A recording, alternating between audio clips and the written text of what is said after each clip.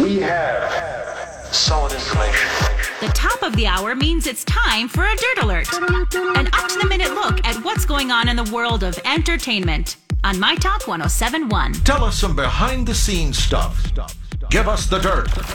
Vin Diesel has announced that Brie Larson has joined the Fast and Furious 10 cast. He shared a pic of her on social media and said, yeah. You see this angel over my shoulder cracking me up? You say to yourself, that's Captain Marvel. Clearly, there is love and laughter in this image. He added, what you don't see, however, is the character you will be introduced to in Fast 10. You have no idea how timeless and amazing she will be in our mythology.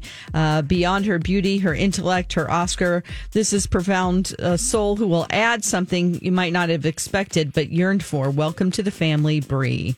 The film is expected to be released in May of 2023.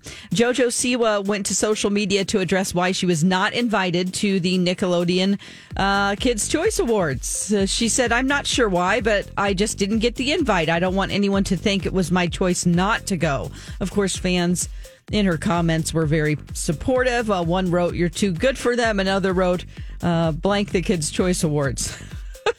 According to sources, William and Kate turned down an invitation to Brooklyn Beckham's wedding.